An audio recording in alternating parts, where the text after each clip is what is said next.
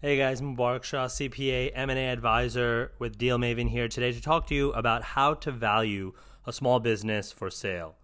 All right, so if you're considering ever selling your company, you obviously need to know how it's valued, okay? Because businesses don't necessarily have something like a Zillow, like they do for houses, or Kelley Blue Book that you have for cars. So you need to figure out what are the factors that drive a business valuation. And there's a multi-billion dollar industry in all of this, in industry reports, in Wall Street, finance valuation. So it can be a little bit tricky, but I'm going to try to make it as simple as possible for you guys here in this episode today so you can understand what are the factors that drive a business valuation and, ultimately understanding why, in reality, only about 20% of small businesses ever sell or even ever get to the point of being sellable. And so, you might be wondering, why is that such a small percentage, especially if you're somebody that wants to sell? And it's two reasons mainly. One is because of the business owner's failure to plan for a sale, actually.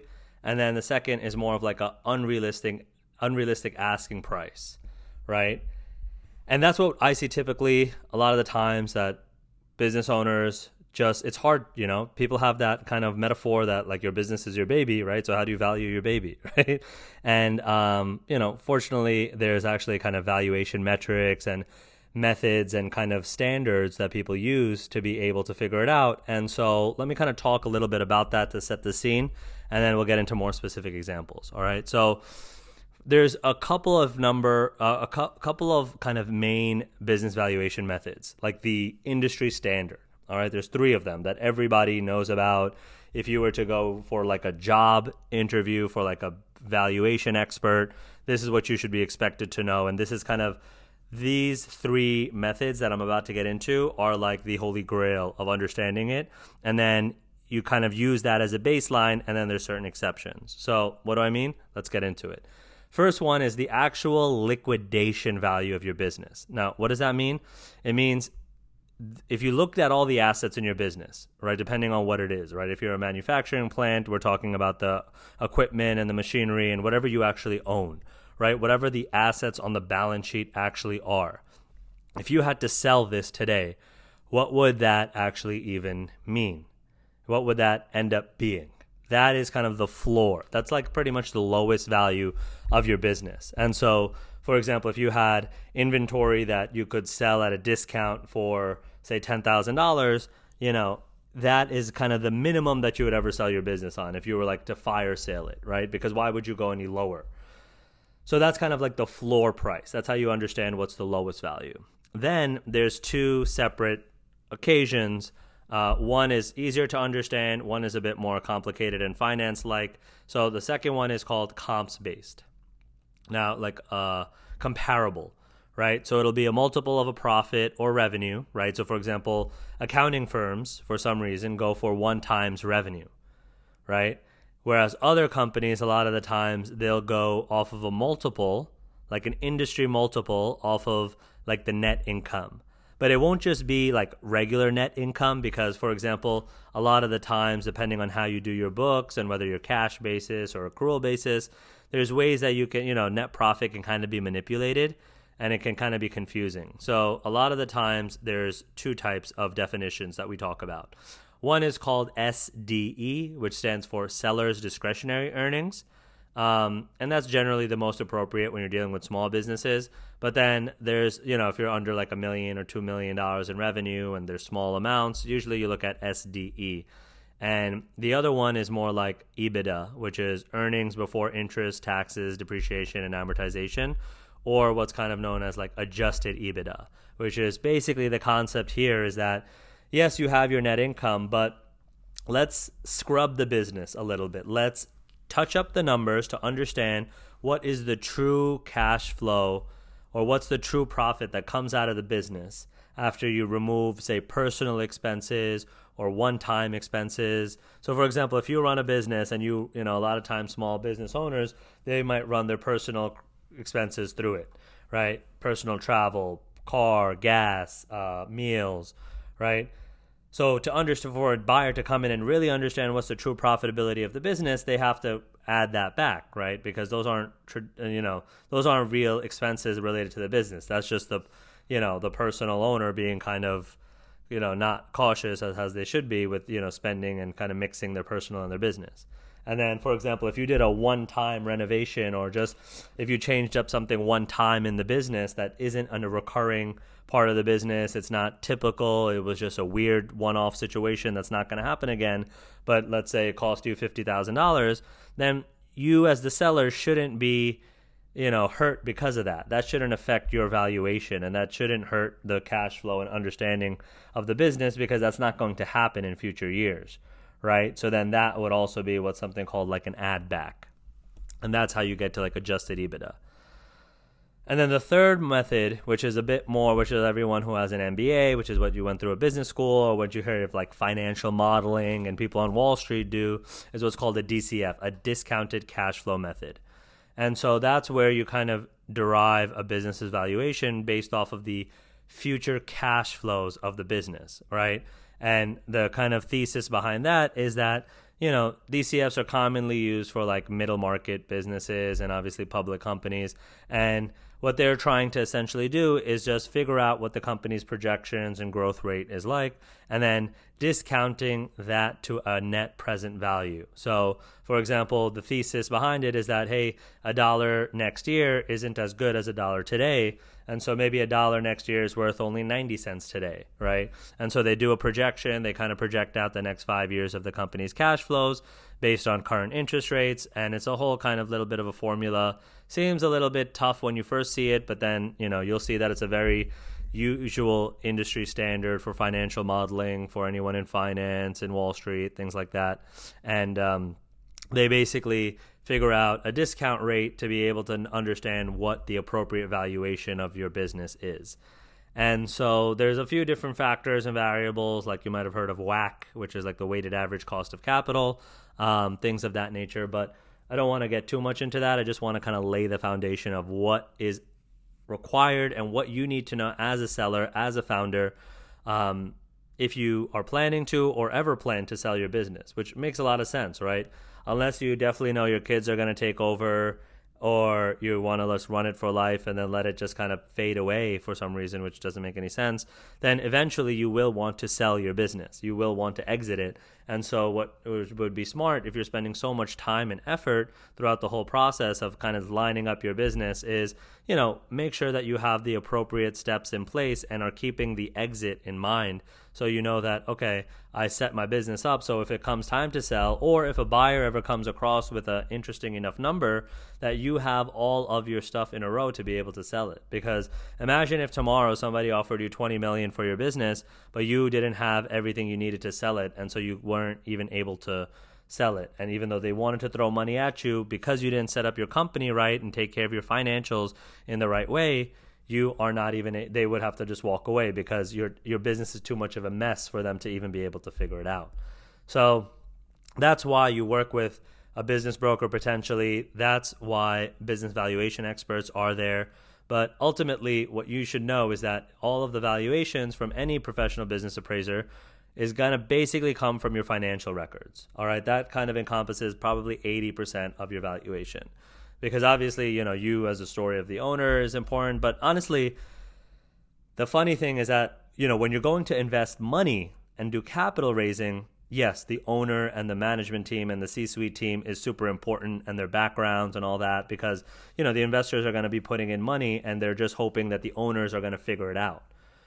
Unfortunately, it's the exact opposite when you're going to sell your business, because if I'm buying a business, right, and the owner is the most smartest, intelligent, hardworking guy I've ever met, well, I don't know if I'm going to have the same impact and effect as him. So if I was to take over his business, am I willing to work that hard? Am I as smart as him? Am I going to achieve the same results that he did, given that he's so much smarter and so much more effective? It almost hurts the business valuation. Whereas if you're almost like an absentee owner, or lazy, or like not interested, or not very involved in the business, that actually increases the valuation of the business so much, because then a future buyer understands that, hey, look, the owner's not even doing XYZ. I can come in and do ABC, and we can make so much money if we do, all this stuff. So, the funny part is when you're going to sell your business, you almost need to have it automated, and you need to have yourself almost out of the business as much as possible, so that any future buyer that wants to come in and buy the business is not intimidated by how effective you are, because they want to know that they can still run the business even if you walked away tomorrow, and that they're not going to have any issues because you're not involved in the business anymore. So just something, an important caveat to keep in mind. But let's talk about kind of the financials that you need, right? So this is why it's important to have an accountant, a bookkeeper, and obviously if you need any help, we're open. You can text us 516-417-4941. But basically you're going to need probably at least 2 years, but most likely 3 years of monthly financial statements, right? This means your balance sheet, your income statement, which is also called P&L, which stands for profit and loss. And if you're, small businesses don't typically compose a cash flow statement, but it's something that if you can have, that's good. And you need to make sure that these are done properly, right? So you can get away with doing cash basis in your business as you're small, but as you have a larger business, especially if you're in the 7 figures, even after you cross $1 million in revenue, you really need to start switching and thinking about doing accrual accounting, because that's just what's legal. So you kind of have to. And then there's your tax returns. Again, people want to see stability in the business. So a lot of the times you'll need 2, if not 3+ years of tax returns. Another reason why that's really important is not only is it important for the buyer, but also if they need to go out to a bank or a lender to be able to raise money, or to their investors or the lenders are going to ask for this information in order for them to raise capital to buy your business in the first place. So that's why you need to kind of have this together. You should have a list of the tangible assets in the business, an aging of your accounts receivable, your accounts payable, a list of intangible assets. And honestly, there's business questionnaires online. I'll try to put one in the description or so, but they want to know about the business, the industry it's in, how it works, everything like that. So that's something definitely just to keep in mind. And so the most interesting part of kind of building the financials is just making sure that it's clean and you have your data room together. And it's difficult. Most people, and even myself in the past, I did not really have the most inclination to want to, if I'm running a business and I'm the CEO and I'm running sales and marketing, it's very hard to kind of slow down and be like, okay, let us take a look at the numbers and make sure the financials are right, which is kind of funny just because I think it's boring. That's why people don't want to do it, but it's really the numbers that run everything, right? Because who cares how your business is running if you're just running it into the ground? So just kind of keep that in mind.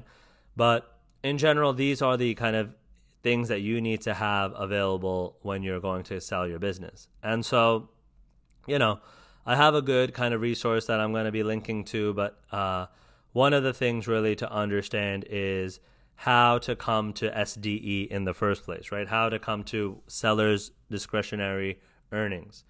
And again, to value a small business, the first step is you determine your SDE, or your adjusted EBITDA. And in this example, I'm going to talk about SDE, which is, again, seller's discretionary expenses. And you multiply that by an industry multiple. So, for example, different industries have different multiples. And I'll link to something. There's something interesting called IBIS World, which has a bunch of different industry reports that kind of break down. Each industry has a different valuation. And these things change. They're just kind of like an estimate as to what multiple you put after you get your SDE. So, for example, let's say you're looking at a small business that has, let's say, $800K in revenue, right? And it ends up with a taxable income of, let's say, $50,000, okay? And then you have expenses of, let's just say, $25,000, okay? And this is kind of something that I should probably have in a video format. But the main thing I want to kind of talk about is just what you need to add back and what you need to know. For example, the business, as I mentioned earlier in this episode, is that if the owner or if you as a seller are setting up and kind of charging personal expenses to the to the company credit card, right, that stuff all needs to be added back. Even, for example, the owner's compensation ends up being added back, because owner's compensation is like a variable amount, right? So, for example, one owner could take $700,000 a year if the company can afford it. And does that really mean that the company now, so say the company did $800,000 in profit, and then the seller though also took, $700,000 of that was the owner's compensation that he would take home. So now the business only shows $100,000 in profit, but in reality, it only showing $100,000 in profit because the owner took $700,000, right? So shouldn't that $700,000 be added back? So the answer is yes, it is, because you take EBITDA, which is the taxable income per the tax return.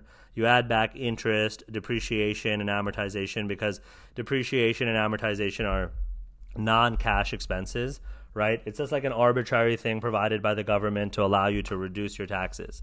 So that's why you kind of add that back, and then you have your EBITDA, and then what you would do is you would actually add back the owner's compensation and everything related to it, all the personal expenses. So what I mean is you would add back the owner's compensation, add back their 401k contribution, add back their health insurance expense, obviously just the part that relates to the owner, right? And any personal expenses that they had, because that's not a true reflection of what should occur in the business. So then what happens is you get your SDE, right? So say your SDE is $250,000. That's what you've kind of been able to calculate. Now, in order to figure out the value of your business, you have to kind of take that industry multiple. So there's different industry multiples. It's changing depending on the economy. Unfortunately, when we're in times of a recession, multiples are kind of going down. Whereas when we're in like 2021, when everybody had so much money and, things were just going crazy, like the multiples were expanding. So typically when you're a small business, just as a rough range, right, to know is that your valuation will probably be 2 to 3 times. So the multiple will probably be 2 or 3x of whatever your SDE is. So for example, if you run a business that ends up with a profit, after you add back all your owner's compensation and your personal expenses, if it ends up making you about $250,000, then generally speaking, you can feel pretty confident that your average roughly is worth between $500,000 to $750,000, right? That's 2 times or 3 times the $250,000 originally. And so, yes, there's certain, if you have a special IP or special contracts or, this is just kind of the baseline valuation. Then from there, there's exceptions. Sometimes things go better. Sometimes things go worse. Like there's a lot of different factors that influence a business. So another important one, just because I know I myself have probably missed out on almost 7 figures worth of potential business value or enterprise value that I could have made if I just planned smarter for selling my own businesses, is generally speaking, just like anybody, people want to see trends going up. People want to see a positive business, like you want to see revenue going up, profit going up. But unfortunately, the problem with most sellers is that they, when times are good, they're like, why would I sell my business? And then when times are bad and revenues are going down and profit is going down, that's when they're like, oh, I need to sell my business or I want to get out. And unfortunately, that really hurts you because again, the trend that people are going to see is like they might, if your business is going up and up every month, you can just be confident that, hey, listen, buyer, my company is great. Look, every month in the last 6 months or the last year, I've done more and more. So when you buy it, obviously, as long as you don't mess it up, it's just going to keep going higher and higher.